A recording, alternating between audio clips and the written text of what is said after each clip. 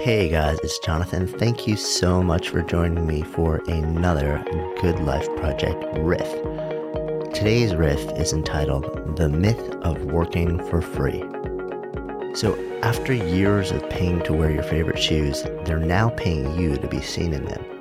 After years of speaking for free and paying to travel, they're now paying you to speak. After years of ordering your favorite drink, they're now paying you to drink it. After years of buying your favorite jewels, they're paying you to wear them. After years of writing for free, they're now paying you to contribute. I'm fascinated by this transition. I call it the brand hand moment. It's that point where the value of your brand and contribution becomes so self-evident or clearly expressed that it gives you enough power and leverage to start getting paid cold hard cash for the very thing that you were paying cold hard cash to do the day before. I've often wondered, what is it that happens in that moment? So sometimes you can peg this shift to a specific happening. You write a book that becomes a massive bestseller. You win some kind of industry award or accolade that anoints your arrival into the land of brand hand. Or you give a talk or post a video that explodes online. You build a company, a venture, or an event that defines a moment and becomes a phenomenon. I call this booming your way into brand hand, and sometimes it can be that. But other times, it's a much slower, more grueling, and gradual evolutionary process. Every day, you build a bit more social currency, value, brand equity, and over time, months or even years, your brand evolves to a point where instead of paying to wear or consume or contribute, you're now being paid to do the very same thing. Truth told, this is the way it happens for most people. Going from paying to be paid is a blend of perceived value and demand. So let's take the world of speaking as an interesting example. You start out believing that you have something to say, and truth is, you may or may not. And even if you do, it'll take a lot of work to develop your message, your voice, your tone and presence to a level where you're contributing serious value. So how do you do that? Well, you practice. You talk your way into any conference room, gathering, or stage where people will have you. And in the beginning, it's not about money. It's about not sucking. Because we all do in the beginning. We're supposed to. Your compensation at this point is data. It's having someone else pay to create the forum for you to practice and hone your craft, your message, your presence, and your voice. And there is very real value in that.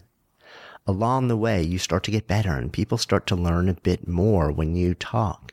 You learn to tell a better story, to give information in just the right way, to entertain and inspire. You learn how to engage emotions and modulate your spoken voice. You develop a point of view and language to share it that is uniquely yours. You cultivate a sense of physicality on stage that draws people in. You start to move from being a newbie on a quest to learn to being an evolving brand. So you get invited to share your brand and process with larger and larger rooms, but still you're speaking for free, except that you're not. You're getting paid. You just haven't crossed the cash threshold yet. Your compensation at this stage is the opportunity to leverage the resources of the organizer to bring together increasingly larger numbers of people who'll be exposed to your work and start to build your community, your personal brand, your following, and position of thought leadership. Your compensation is the forum that, well leveraged, gives you the opportunity to move closer and closer to that moment when you land brand hand. So over time, the blend of your maturation of craft and skill and brand as a speaker leads to so many opportunities to speak that you can't keep up the pace for, quote, free, which we really know isn't free. So you start to charge a small bit of money to speak at places where the size of the event or the alignment of the audience does not provide adequate, quote, compensation to build your brand. And very likely you continue to speak without cash changing hands for certain communities and groups you're just drawn to serve, regardless of the economics or brand opportunity, because that's just what you do. Then it starts to happen. You've built a name, lots of people know you, you've got something powerful to say and the craft to say it in a way that makes people line up to hear it.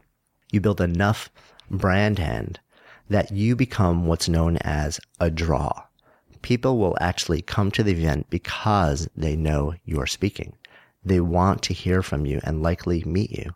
Still, this is entirely relative, so you may now have enough brand hand to be a draw at a smaller or more tightly niched event, but not massive national ones. So the organizers of the smaller ones proactively ask you to attend and pay you cash money to come. But the bigger ones still expect you to speak, quote, for free. Because at that level, they've still got brand hand over you. Over time, if you keep working and growing and building, you end up the best at what you do. And you build brand hand on a national level. You become sought out by organizers of the largest events, offered plum keynote positions in the lineup, and paid not just in brand building opportunity, but in money. And you gain exposure to more high-level organizers. And if your business is built upon, say, a broader basket of services or products, you gain access to potential clients. So a good friend of mine who's a multi-time New York Times bestselling author, gets paid 5 figures for big keynotes, still does a handful of events every year for free. Why? Because he's not actually doing them for free. He's well aware of the non-cash elements of compensation, so he chooses those events very strategically. He looks for gatherings that will either build his positioning as an industry expert, give him access to an audience of direct match prospects for his consulting company, or give him green room access to other speakers who are high-level decision makers at potential client firms. Almost entirely on the back of this strategy, he's built an 8-figure consulting firm. The non-cash compensation he's mined in these, quote, free opportunities has massively exceeded the value of the highest cash-based keynote fee he's ever been paid. This, by the way, has been my journey in a way. So I haven't boomed my way into the bigs. It's been an evolutionary process. I spent a lot of years paying to go to conferences, then going for the perception of free in exchange for speaking while I built my brand and my craft, and then getting paid to speak at bigger and bigger gatherings. It's taken years. I now have what I would probably consider a reasonable amount of brand hand, but still nowhere near the top circuit speakers who make their entire living doing it. And funny enough, while it'd be nice to get paid what they earn, I don't aspire to ever be speaking at that level of frequency that it would take to get there. I love being home. I love playing with my girls and making cool things. So the speaking part for me is more about sharing what I'm discovering along the way to making stuff that matters. And here's the thing.